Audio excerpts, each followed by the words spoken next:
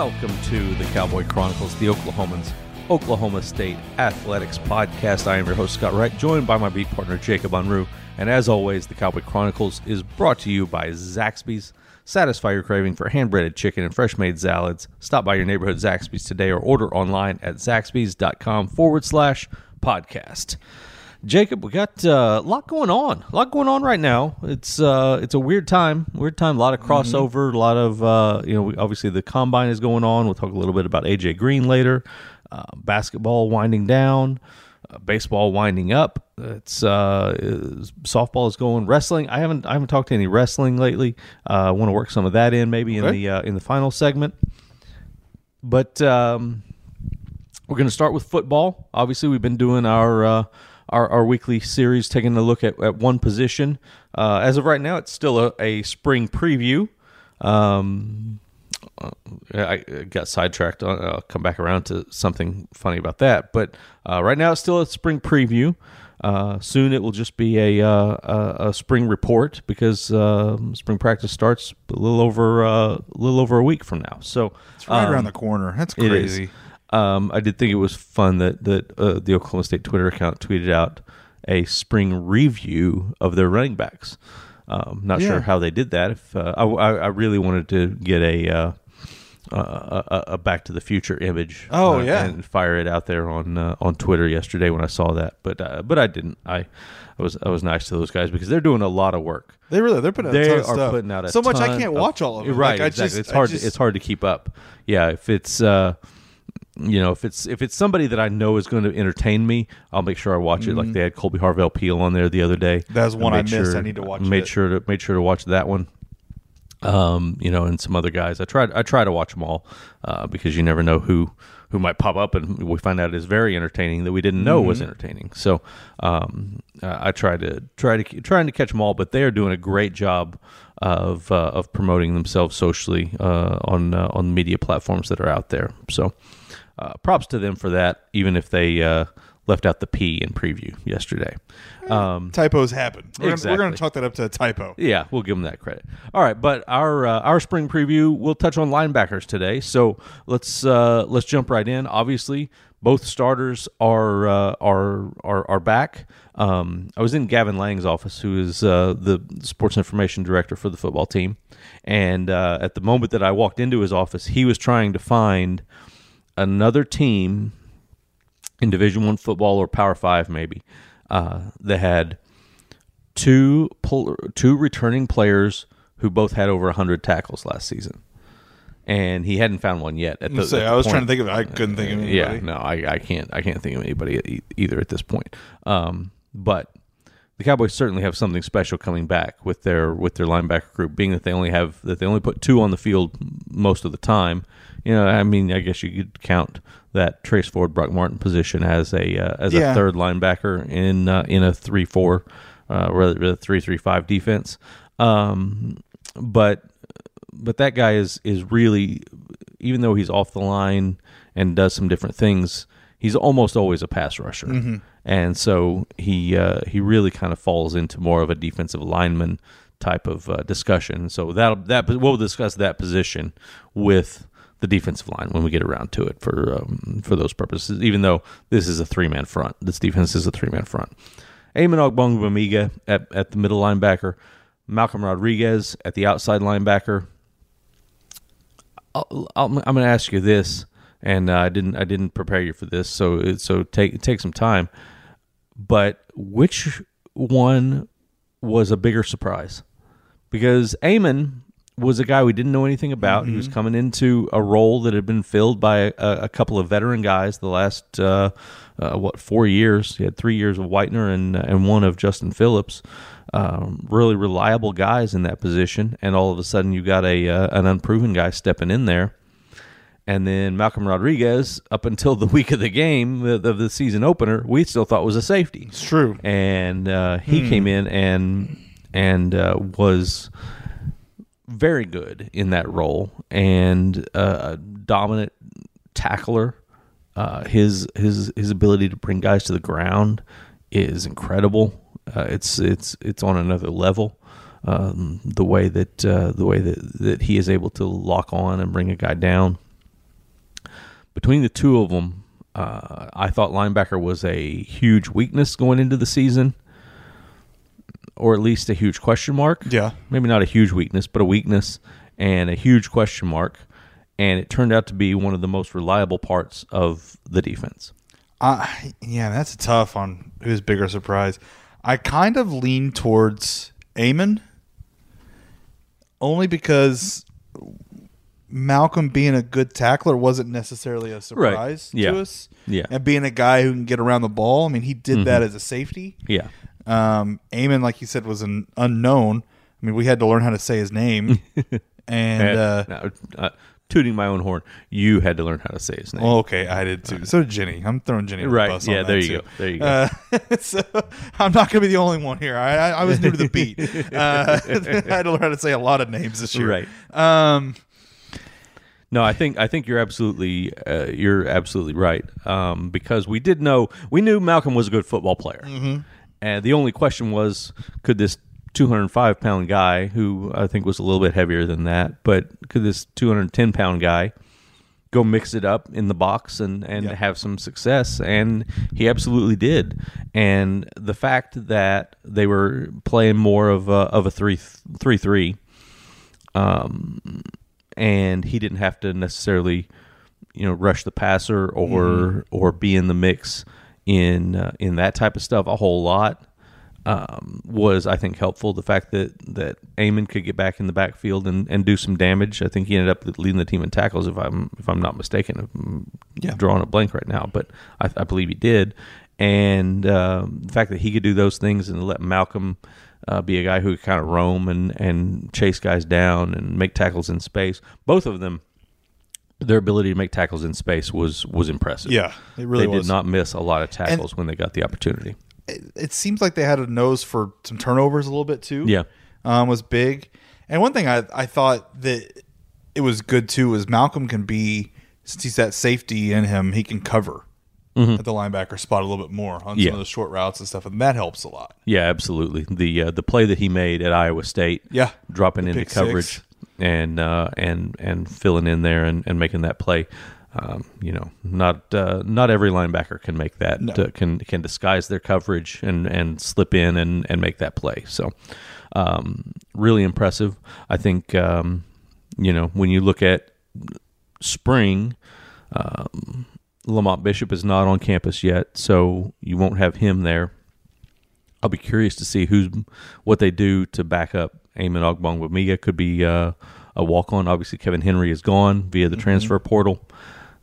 Devin Harper, I think, is the best fit on the outside, backing up Malcolm. Yeah, because of his speed. Though he does have the size to move inside if they want to do that. But I think that Bishop is a better fit there, and that they'll try to probably keep Harper outside. Maybe they work him a little bit at both spots, because that's incredibly valuable, because he's your next best linebacker, so why not have him be able to fill in wherever he can. But after that is when it gets you become a little bit curious what this position looks like, because you've got guys that were around last year, guys like Nadrian Desidaire, Cameron Farrar. You've got walk-ons like R.T. Sherman, Carson Kropp, guys like that at the linebacker position, who could be some guys that are in the rotation during spring. And again, we're just looking at spring. I think fall is a completely different animal at this point, because I think there's at least the possibility by fall that Calvin Bundage is back in the mix somewhere. Yeah. We don't know what he'll do in the spring. No, if anything. I'm not expecting anything at all from Calvin in the spring. I know that Amon spoke at the pep rally and got people fired up about Calvin Bundage. I think fans need to temper their outlook for what Bundage will do, particularly in the spring. I do not expect to see him on the field in the spring. He tweeted out the video showing himself doing a little bit of working out, but he wasn't doing much. No, he wasn't out there, moving around a whole bunch. So, and this is the guy too that I've seen claim on podcasts and stuff during the season that he's ready to go. Right, and it was never close Right. to being able to play. Exactly. I mean, literally, Mike Gundy would tell us he's not close. Right. Exactly. And so I don't know how much stock to put in a video that Bundage is promoting as he's back. Right. And the other question is, too, even if he's effective, where does he fit? Right. Yeah, exactly. It's like if he's not replacing Malcolm as the starter. No. If Devin is your backup there, he's Bundage is best as a pass rush guy. So he's a the third edge. Down kind of guy. Yeah, maybe? he's a guy that's in a package to come in and you're gonna see him for less than 20 snaps a game, which physically is probably good for him. Yeah, because I don't think that he's going to be in position to take on 60 snaps a game. And I don't think there's a spot for him to play 60 snaps a game. But I know that there are a lot of Oklahoma State fans that are really excited about Calvin Bundage being healthy and coming back. I don't think we'll see anything from him in the spring. He'll get into summer workouts and hopefully be able to get back in shape. Hopefully for him, be able to get back in shape, and then be ready maybe by August to get back into actual football activities. I mean, back injuries are tricky, man. Yeah. They just are, and it's something that's got to be monitored and watched very, very closely. So it's one of those things that I don't want to see too many fans getting sucked into the vortex of the excitement over him, because he is a very dynamic player and a lot of fun to watch when he's healthy. But he's also got some inconsistencies. He's got some, he's not the tackler that Malcolm is. Obviously, we've established that really nobody on this team is. No. And maybe Amon. Amon may be the only close one. Exactly. And it's a really tough situation. And coming back from a back injury that kept him out so long, it's going to be tough for him to come back and be the guy that a lot of fans are hoping he's going to be. And I think that the best thing is to be happy with what you've got at linebacker and be hopeful that you can get something like what we discussed, where there's a third down package that includes Calvin Bundage, and he can come in and fly around and make plays and be explosive. So that'll be the big question. I want to see some of the young guys get some experience, because as we've talked about, originally it was 5. Now with Kevin Henry leaving, it's 4 linebackers still that are going to be seniors next year. So going to have some of those guys get some experience on some level, because they're going to be right on the border of some significant playing time at both the middle and the outside position. So going to be a fun spring, I think, for the linebacker position, because I don't see any reason to push guys like Amon and Malcolm all that much either. No, and that gives a chance to look at these other guys, and that's really what spring's about, right? Even other positions, Chuba, Thailand, guys like that, you don't need to know what they can do. Yeah, exactly. Same thing with Malcolm and Amon. Just get them through healthy. Yeah. Let them play a little bit and show that they're healthy, and any adjustments you need to make in the system and stuff like that. Yeah. Teach them that and kind of move on. Yeah. Back at the pep rally in January, Mike Gundy threw out the number of 1,000 snaps of live game action. Guys who've had over 1,000 snaps aren't going to see a lot in spring. Was basically his statement that he made. And I don't know where Amon falls in on that. He's played a lot of special teams his first 2 years and some backup roles, but they know what they've got in him now. Malcolm has definitely played over 1,000 snaps at this point, so you kind of feel like those guys are gonna get a break. So with that said, let's take a break. We'll come back. We'll talk some other sports. We'll hit very quickly on AJ Green and the combine. Then get into some other sports here on the Cowboy Chronicles, presented by Zaxby.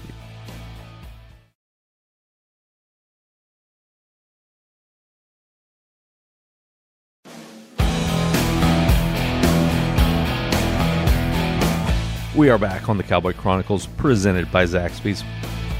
Wanted to get into AJ Green.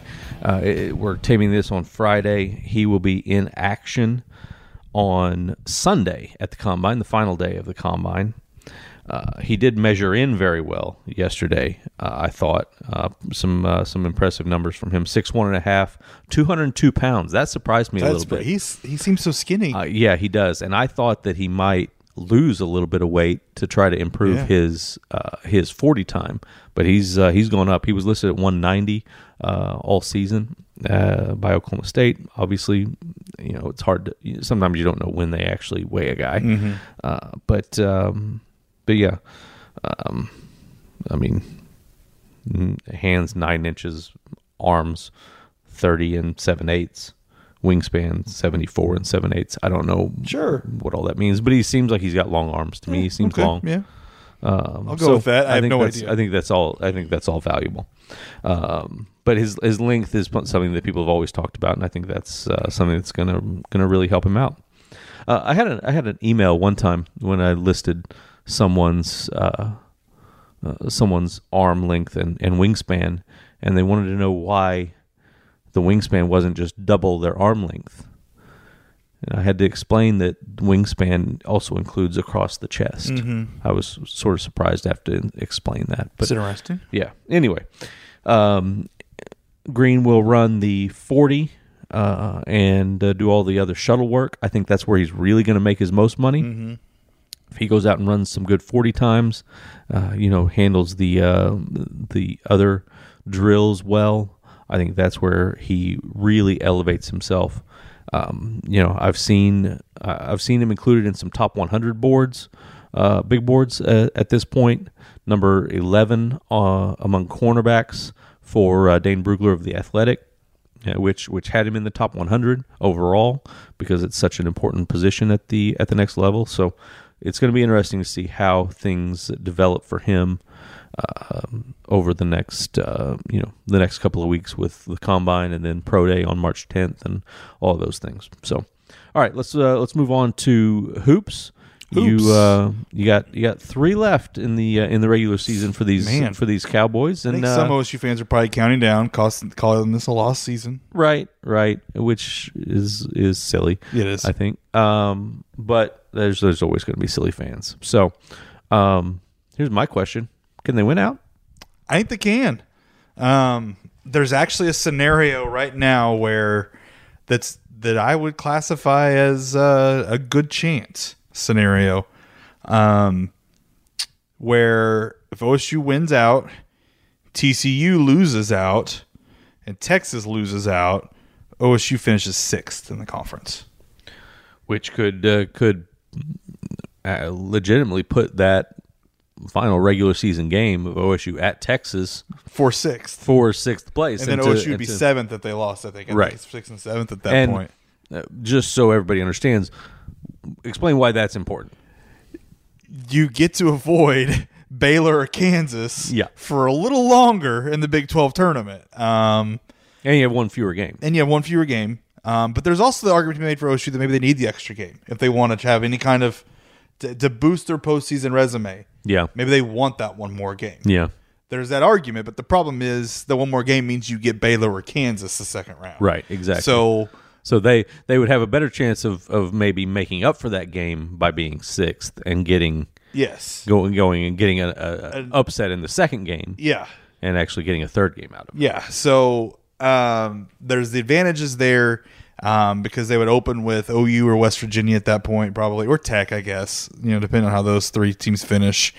And then what you don't get Kansas or Baylor until semis. Right. Yeah. And then even then, you just hope you get on the side of Baylor. Yes. And OSU's not afraid of Baylor. They've played them very tight both games. The only team that they're going to have problems with, that they know they're going to have legit problems with, is Kansas. I mean, they're going to have problems with everybody. But, the team that they don't want any part of right now is Kansas. Right. And, if you can push that game off until a title game or somehow Kansas gets upset. Right. In there, before then, OSU's golden. But this 3-win scenario seems likely. I mean, OSU's got, Iowa State and Kansas State, the next two games at home. They should both be favored in both those. Iowa State's not the same since they beat OSU and Ames. Iowa State's also not won a road game in the Big 12 yet, which is incredible to me. Right. Kansas State's not very good. And then they have Texas. At Texas, Right. That'll probably be a coin flip in the odds. Last game of the season, what Texas team's going to show up? Right. Um, At home, they haven't had a lot of fan support. right. That's been a huge issue for them this year. And the problem is Texas, 2 games before that is at Texas Tech and at OU. Yeah. So they've got a tough schedule there. Whereas TCU to lose out has a very good chance because they get Baylor, Kansas, OU to finish their stretch. They're not beating Baylor or Kansas. Right. Yeah. I don't think they're going to beat OU in Norman. I'm pretty sure. No, it's actually at home. That's the game that gets a little fuzzy. TCU's pretty good at home. Yeah. And so they could catch fire there maybe, but after they have that gauntlet of Baylor and Kansas back to back, I don't know how much they're going to have left for OU. So there's how much good motivation they're going to have. And so there's a good chance here that OSU could slide up to a decent position in this Big 12 tournament seeding. Yeah. When they come in there and avoid Kansas and Baylor. Because the other thing is, too, right now, you don't know what seed you want if you do get stuck having to play Kansas or Baylor in the second round. Right. Because Kansas and Baylor are going to be tied in the standings at the end, likely to be tied at the end of the standings at the end, and they'll both be 17-1 with the loss against each other. Right. So at that point, all the tiebreakers are thrown out the window, and it's just literally you put Baylor on a piece of paper, you put Kansas on a piece of paper, you put them in a hat, and you draw a name for the seeding. You don't know who you're going to get if you're 7-8, if it's the 7-8 match or the 8-9 matchup and the 7-10 matchup. Right. You don't know who the winner of those they're going to get. Yeah. And that's worrisome for Yes. anybody at this point. It's fascinating to me that it automatically ends up going to that tiebreaker because it seems like there would be something.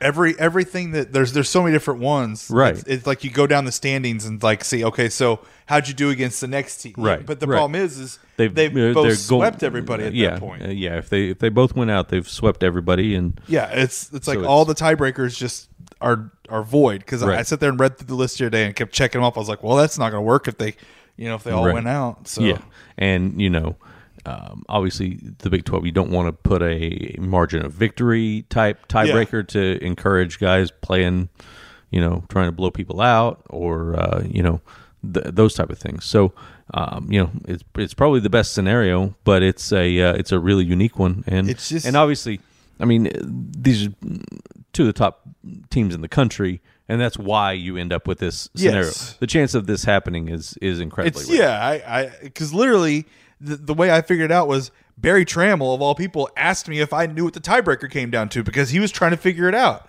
Right. And I just looked it up because I was like, I don't know the answer to this because every time I kept bringing up scenarios, like, no, we got to toss that one out. Yeah. Like it didn't apply. It's crazy. It reminds me of when you and I were covering high school football and you would get a 5-way tie or something in district standings in week 10 and they'd have to go to law. They'd have to go and draw names out of a hat at the OSSA office or at the McDonald's and the Turnpike or wherever they wanted to meet and do it. Exactly. And it's exactly what this is. Like if it's Kansas and Baylor, do they meet here in Oklahoma City, meet in the middle and at a Whataburger and and hash it out? Yeah. I mean, Skype it. Just Skype it. Let them all watch on video.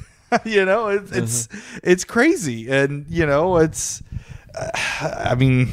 but it's fun though. It's just if you're OSU, you're hoping and praying that if you get in those Wednesday games that the winner of it waiting, that you win, you get Baylor and not Kansas. You want to be on the opposite side of that bracket. Oh, absolutely, yeah. That's imperative for them if they don't get to that 6th seed. So obviously, getting to the 6th seed, I think is the dream scenario. But yeah, because after watching them at Kansas on Monday, I'm telling you, that's the one matchup nobody wants in Stillwater. Yep. Kansas. All right, let's take another quick break, and we'll come back, go around the horn with some other sports to wrap up the Cowboy Chronicles presented by Zaxby's.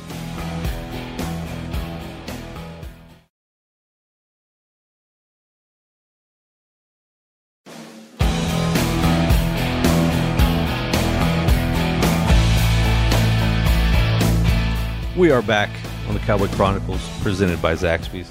Jacob, during the break there, I feel like a real radio guy when I say that. During the break, we were talking about the Garth Brooks stuff, wearing a Barry Sanders jersey to his show in Detroit, a Barry Sanders number 20 jersey, and on the back obviously just said Sanders 20, and a bunch of Donald Trump supporters flipped out, thinking that he was supporting Bernie Sanders for president in 2020. Obviously not the case. Garth being the big OSU guy that he is, and Barry Sanders being the big OSU guy that he is, and Ben the big Detroit guy that he is. Yeah. It all goes back to the fact that Barry didn't wear number 21 in the pros. Yeah, he missed this. An opportunity. That's the real issue here. Yes, if he had he changed numbers. Yeah, I once saw a hip hop video. When throwback jerseys were just first coming into style, some guy wanted to he clearly had this made because it was a very brown orange on it, and but he wanted to do a Barry Sanders college throwback, and it was, like I said, it was a very brown looking orange color, but said Oklahoma State and 20. And obviously that guy did not do his research. No homework done there whatsoever. None. Honestly, it took me a second to remember that he actually wore number 20 in Detroit, because I'm so used to seeing 21 around Stillwater. Exactly. Yeah. That it was like, oh yeah, he didn't wear 21 in Detroit. Yeah. Okay, Yeah, that's exactly. right. I mean, I knew it was a Barry Sanders jersey, but it's right. Because I'm not dumb. But yeah, you're not most people on social media. Yeah, I don't have a lot of positive stuff to say about this. Yeah, exactly. Other than it's just really sad, I guess. Is. Like, it kind of made me very sad when I saw this, that it's come to this, that a Barry Sanders jersey has turned political. Mm-hmm. And I that made me sad. And that people allegedly, at least based on their comments, decide what music they like based on the political beliefs of someone. Yeah. And I mean, it's one thing if it's something really, really serious and impactful. But just the person that you support for president is typically not that directly impactful on the lives of all of us, even though we don't like to necessarily admit that all the time or accept it. Yeah, the person who's in the White House doesn't really change our lives. No, as much as we try to act like it does sometimes. Anyway, that's our political stick to sports. Rant for the day. Hashtag stick to sports. Yeah, hashtag stick to sports. Hashtag number 20 for president or something like that. I think what's the hashtag going around right now with them? I can't remember. But Barry and Garth 2020. I do want to talk a little bit of wrestling. Seth Duckworth, I'll give him credit for this, of Pistols Firing, reported that Brock Martin no longer with the wrestling team. I was a little bit not completely blown away because obviously football is getting ready to start, but I thought that he might get a shot to wrestle with the team through the Big 12 championships, which are not this coming weekend, but March 7th and 8th. And I think that there was a legit shot that Brock Martin was the guy that was going to have a chance to go out there and represent the Cowboys at the heavyweight position. I think that they were getting really close to giving him a shot. And I think that had things gone a little bit differently in the Bedlam match a couple of weeks ago, I think we probably would have seen him that day.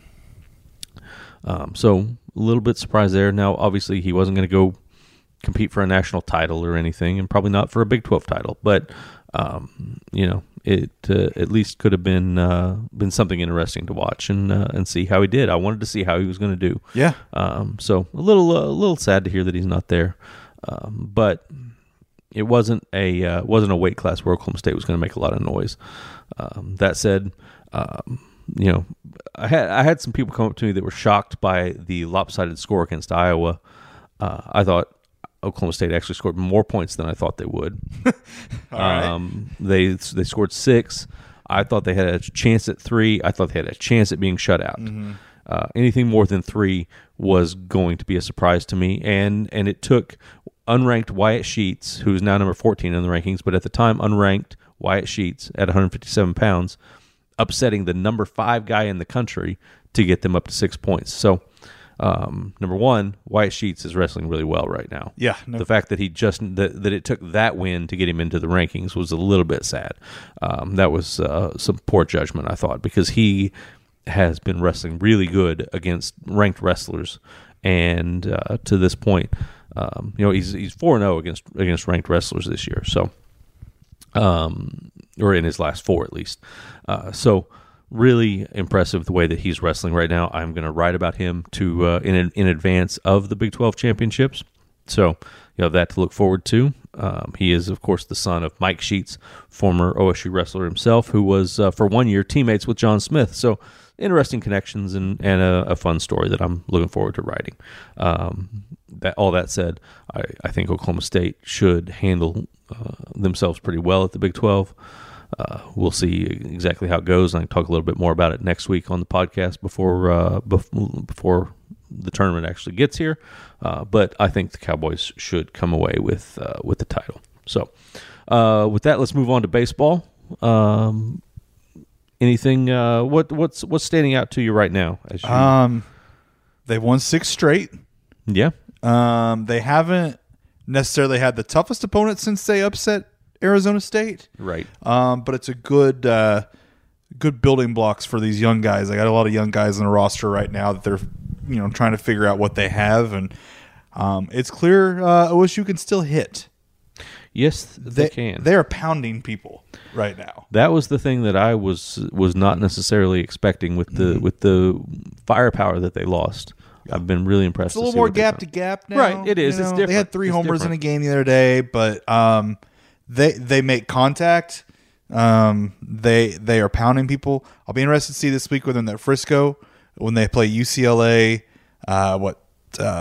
Texas A&M, and I'm going blank. There's a third team they play. That's another Power 5 conference. When they play those 3 this weekend, I'll be interested to see, because especially like UCLA today. You're recording this Friday morning. They play UCLA at 3:00. Right. That's a big matchup. UCLA is generally a good program, and so I'm really curious to see how that one, because now we're going to start to see. I think we're getting to the point now where OSU's going to start whittling down the rotation and picking some guys and things. They're going to rely a little bit more on. Brett Stanley pitched very limited last week. He had a save on Sunday. I think that's the only time he's pitched since his start against Arizona State. I have not spoken with Josh Holiday. It's been kind of basketball this week and stuff, but I would assume that Brett's going to go in the rotation this weekend. Yeah, is what it feels like, because I feel like this one they're not going to necessarily let the freshmen go out there as much. Right. It feels like it's a Parker Scott, Brett Stanley for 2 starts, and then you're going to pick between Bryce Osmond or Justin Campbell and kind of go from there, unless you're still trying to save your bullpen. Right. Yeah, exactly. And maybe it's a thing where those 2 guys sort of combine for Cale Davis has pitched really well as another freshman, and so maybe he gets a chance too. I'd like to see him get a start at some point. He's been really good at the bullpen. Yeah. For a couple innings here and there, so I think he's a guy that they can extend as starter. And so I'm curious to see what they do still there with pitching. But the offense, though, has been clicking. Caden Tranquil was the newcomer of the year last weekend. Sorry, he had newcomer of the week last week. Co-newcomer of the week. Yes. Which I didn't know they did co's, but they got to get around that. They got to quit doing that. Yeah, it was not good. And then you had a guy like Justin Campbell who proved he can hit and pitch. You had Max Hewitt's off to a great start. At one point after the weekend, he was batting over 600 after playing in every game. It wasn't like it was just a couple games. He's started 6 out of 7 games and hit another one. And so they got guys that are starting to come around and really hit the ball. Yeah, absolutely. I tell you what, we'll wrap this up a little bit of softball talk, because I'm going to be out at Cowgirl Stadium. They're playing well. Ranked number 14 right now. Their home opener will be later today. I'll be out there for that, catch a couple of games. They've got University of Illinois Chicago to technically open up the home slate, and then Louisville at 5 p.m. That's the one I'm more looking forward to. Obviously, a little bit better competition, but the OSU Tulsa Invitational is going on, so going to get out there and check that out. You mentioned the co-players of the week and all of that. Kerry Eberle, the Oklahoma State grad transfer pitcher, has been co-pitcher of the week 2 weeks in a row for the Big 12. She's coming off a week where she had a 2-hit shutout and a no-hitter. And she can't get pitcher of the week by herself? Can't get pitcher of the week by herself. They've got to quit out the co stuff. I'm done. Yeah. I got no interest in that. It's like us picking a co all-city player of the year for something, which is a rule we have. You can't do it. Exactly. Can't do it. It's not happening. But anyway, she's pitching really well. The bullpen behind her is pretty solid. Kelly Maxwell, as a redshirt freshman, has been solid. The bats have been good. Kylie Naomi has been the biggest surprise of this team from my perspective. She was a bottom of the order. You could see leadoff type skills in her, but you didn't know that she was necessarily going to develop to that point. But she is hitting the ball like crazy. She's hitting for average, hitting for power, driving in runs from the leadoff spot. And the thing that's fascinating about that is that she is a fantastic shortstop. One of the best defensive shortstops I've seen at the college level. Some of the plays that she makes, there's just one that always sticks in my brain when I think of her as a defensive player. At the Big 12 tournament last year, runner on first, there's a line drive hit to her right as the shortstop. She reaches across her body, jumping to make the catch, and as she's landing off of 1 foot, throws back across the field to double up the runner at first base. How's that possible? It was ridiculous. It was Derek Jeter type stuff. Wow. It was crazy. It was a really impressive play. And so you came into the year knowing that she was going to be a good defensive shortstop. And to add the offense that she's got going right now, if she can keep this up, she is going to emerge as one of the better players in the country because she is so well rounded. She's 4 for 4 on stolen bases, so she's got the speed to go out there and be a leadoff hitter in that realm. But also, like I said, she's tied for the team lead with 3 home runs already. So it's big time season that she is having, and then you add in the other players that they've got coming back and that have come in.